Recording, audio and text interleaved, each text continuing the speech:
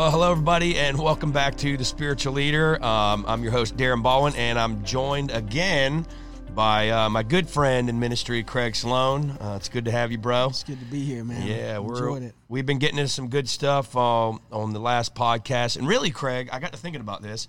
I really think what we're talking about is, I was kind of tinkering around. We're talking about faith because that's where Laura and I left off the podcast before the last one. But we kind of started talking about faith, and then we kind of quickly went into really what I would call the subject of identity. Yeah. And how, if you're going to really, like people say, you talk about fruit, right? Mm-hmm. Somebody says, a lot of times when you're dealing with people's behavior and problems or challenges, a lot of times what we end up doing is dealing with the fruit. Mm. But you and I know, and it doesn't take much of a rocket scientist to figure out, the fruit is produced by the tree. Mm-hmm. And if you're producing whatever kind of fruit, it's generally an indication of this is the kind of tree that you have. Yeah. So Jesus, in the story of the fig tree, he cursed the root of the tree. Mm. And I think when we're talking about faith or we're talking about love or any kind of other Christian, what should be an outflow, really, if you're going to change that, the root of that thing is your identity. Mm. And that's kind of what you started getting into on the last thing, just talking about your identity. But let's just pick up where we left off and get into some of that when it comes to your connection with the Father and how things should just flow out of that. Well, when you, going back to the last podcast that we did, we talked about how Jesus, the Father affirms him and speaks over him the identity of sonship. And really, God, I love that, man. Say that again. The Father affirms him and releases the blessing of identity over him. Before he ever did anything. Sonship. Before he ever did anything. Because he said, I'm pleased with you. Yeah. Because think about it. Up to that point, he was just a carpenter. Yeah. And God said, I'm pleased with you. Yeah. And it's kind of like this.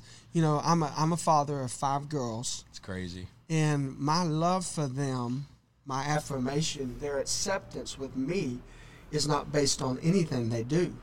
Even if they make a mistake, even if they... this is good right here. If they were doing a performance at a recital, a dance, or a ballet or something, and I'm sitting in the crowd, and they were to stumble or make a mistake, well, the enemy, what he wants to do is point out the mistake and say you're a failure. But what the Father does is he stands up in the midst of the people in that moment and begins to applaud and says, that's my girl, that's my son, in whom I'm well pleased. Powerful. Because the Father is pleased with you because of what he did for you, not because of what you do or what you don't do. And so he affirms him as a son. And then the interesting thing is the next chapter, Luke chapter 4, when it says he came out of the wilderness in the power of the Holy Spirit. Mm. He's led in to be tempted, and his test is over his identity. Once his identity is secure, once that he passes that test of sonship, then what is necessary for life to be fruitful flows out of him naturally and organically. He doesn't have to make it happen. It just flows. People get close to him and they touch him. The woman that had the issue of blood, she crawls through the crowd, touches the hem of his garment, and she's healed. And it's because the power is out of our connection to the Father. It's connection to the Father. It's not the anointing. He was anointed when he was born, right? He was born as the anointed Messiah. The anointing has to do with the commissioning. It has to do with the calling. But it's the identity and the connection to the Father that no matter what you feel or no matter what your environment or your circumstances are, because you're so hooked in, bolted to the table of the Father with Papa and that identity, whatever's needed flows out of you naturally. That's so good, man. Don't you think that, Psalms 23 starts off, the Lord is my shepherd, he's my friend. He's my friend. He's my elder brother. And then it goes through the process, walking through the valley of the shadow of death. Makes me lie down in green pastures, brings me beside still waters. But then it brings you to the point where it says he prepares a table in the presence of my enemies. And then it says he anoints my head with oil. My cup runs over. Now watch this. The end of Psalms 23 says, surely goodness and mercy will follow me all the days of my life. Psalm starts out, the Lord is my shepherd, he is my brother, he is my friend. So it's that intimacy with the Father that when that's established, you don't have to chase goodness and mercy. Goodness and mercy follows you. And here's the proof of it, and I want you to say something. No, that's good. Is look at Peter. Look at Peter. He's Jesus is about to be betrayed. Well, he's already been betrayed. He's about to be crucified. He's going to go to the cross. He's sitting by a fire, and a servant girl begins to say, aren't you the one that's with him? Aren't you one of his disciples? And he responds in fear, denies Jesus 3 times to a little small girl. Yeah. He's intimidated by a little small girl. He's a coward. He's afraid. He's full of fear. But then 60 days later, he's walking through the streets, and people they're bringing their sick, children. They're bringing their sick mom and dad. They're laying him in the streets just so that they might get in his shadow. And it says every person that got in his shadow got healed. So what's the difference?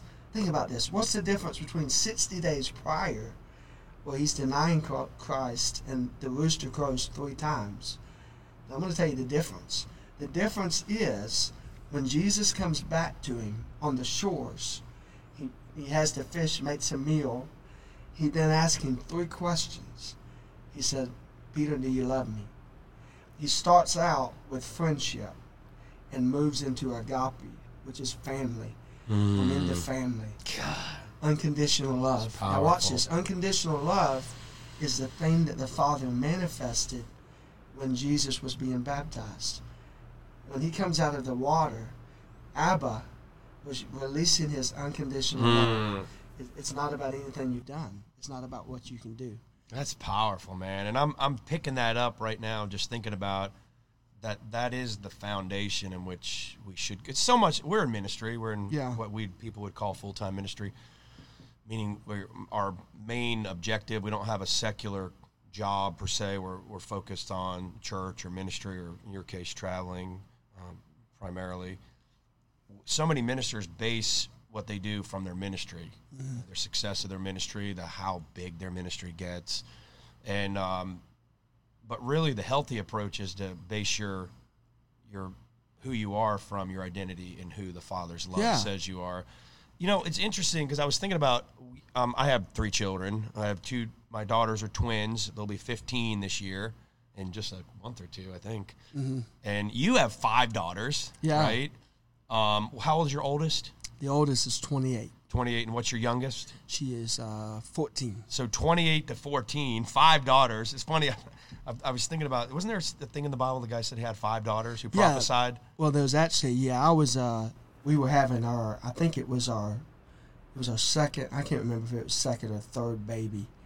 And I had a call from a pastor friend in Knoxville that I used to minister for every year. And he said, I'm going to give you a word. He said, you may not like it. He said, I know you're having your second child.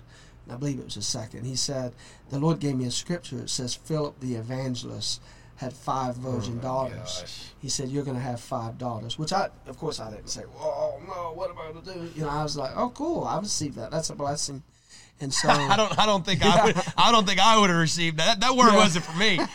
I got 3, and somebody said, how do you, the Bible says the children are like arrows in the quiver. Yes. And they said, some minister said, how do you know when your quiver's full? Oh, and you're going to get into... No. We're going to move on. This minister said, how do you know when your quiver is full? And he said, I asked him how, and he said, you turn around and look at all your children, and you start to quiver.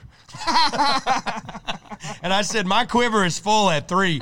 The next child that I want is going to be a grandchild. But praise the Lord.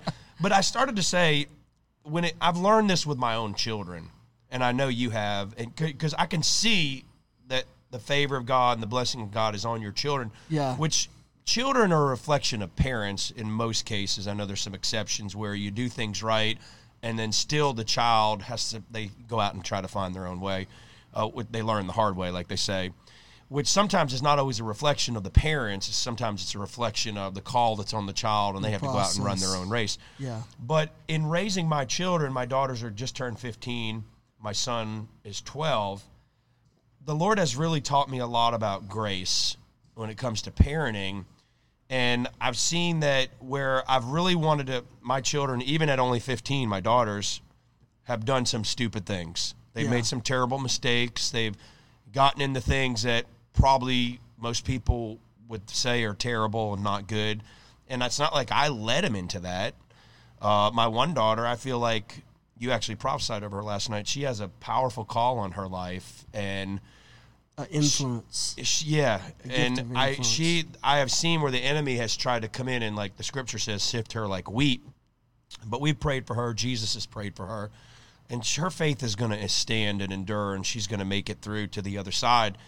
But when it comes to discipline, the Lord really has taught me a lot about his love through parenting, and like I'm sure he has you too. Oh, yeah. But in those cases where they fail, I feel like, now there was one occasion where probably shouldn't say this on the recording, but on one instance, I literally wanted to hurt my daughter because she caused me so much pain in this moment.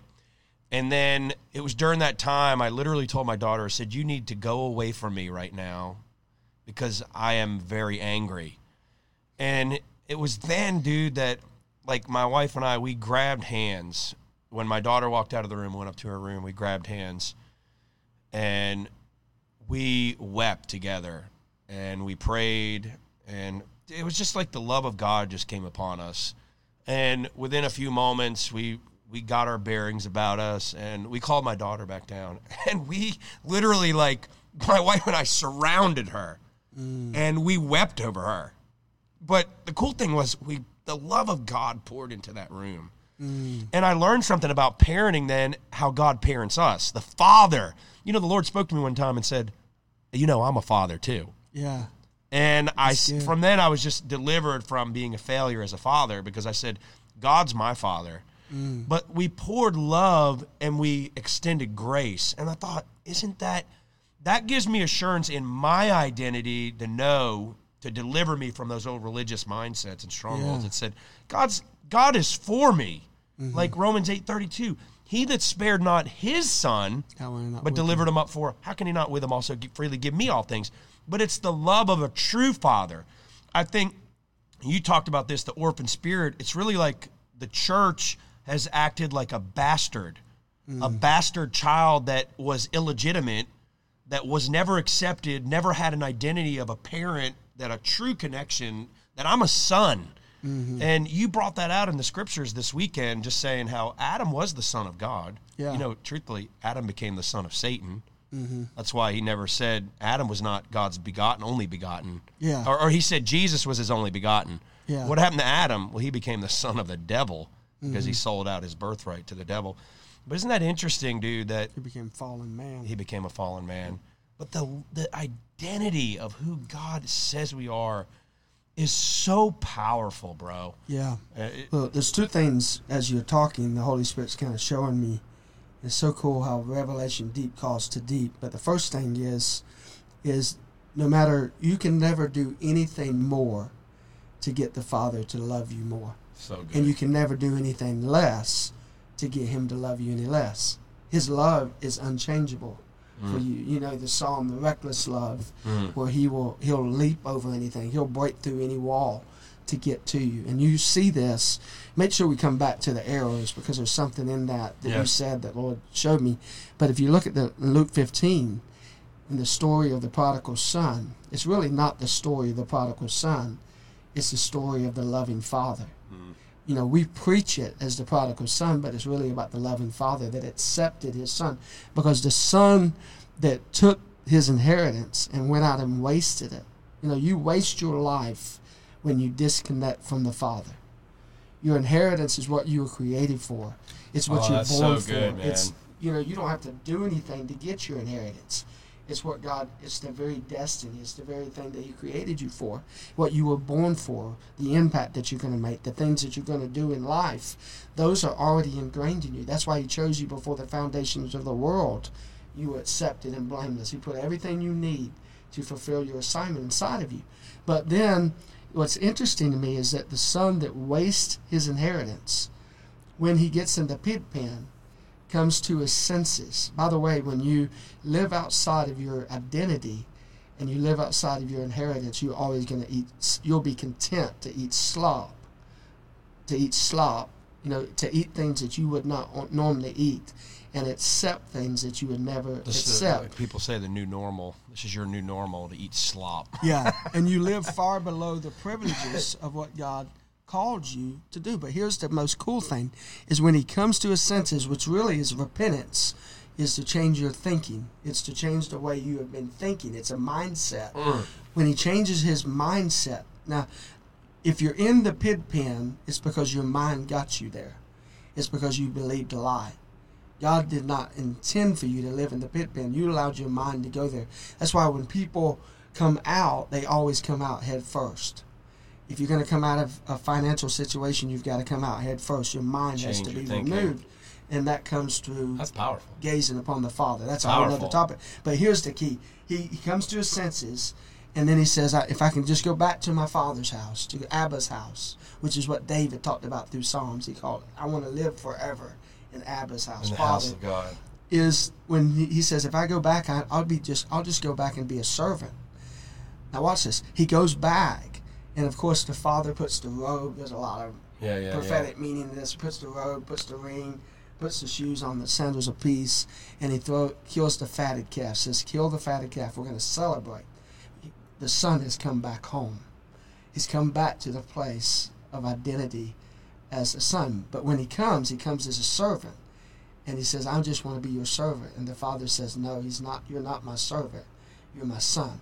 Now, the elder brother is in the house doing everything right that he's supposed to do. He shows up for Monday night prayer. He's one of the top tithers in the church. He's got a lot of responsibility in ministry. He's super faithful. He's a great husband, father. He's doing all the right things. But he's gotten disconnected. He's in the house, but he's not connected. He's living like a servant. He's actually living like a servant. He's living like an orphan in the house, but he's not connected. It's possible to be in church and not be connected to the Father. It's possible to be in the family and not be connected to the Father. But the thing I love about this, and just to get to the point, is he celebrates the prodigal that comes back home who did everything wrong.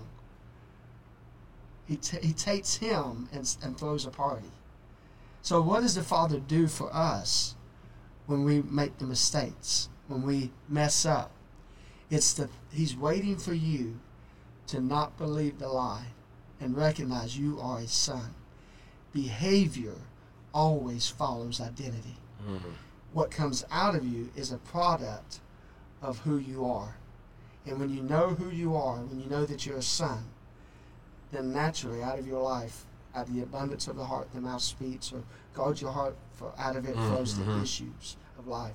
Yeah. The issues that people face are a byproduct of being disconnected from their identity. Yeah, gosh, that's just so good. So, let me say one more thing. Yeah. Faith is the inheritance, is the substance of things believed for, that things hoped for. Faith is the language of sons and daughters. It's powerful. And when the doubt and unbelief is the language of spiritual orphans, those who live disconnected from the Father. So if you're full of unbelief and doubt, it's because you need to get reconnected back to the Father. Yeah, and we're going to get into some of that as we move forward into the next podcast. Well, I hope you got something out of this today. It's a lot of good stuff, and just thinking about the love of God, who we are as sons and daughters of God, I call grace, that grace is just the boundaries of that God gives us the ability to learn to connect with his love, and life is almost the process of learning how to get our identity from the Father and moving forward and all that.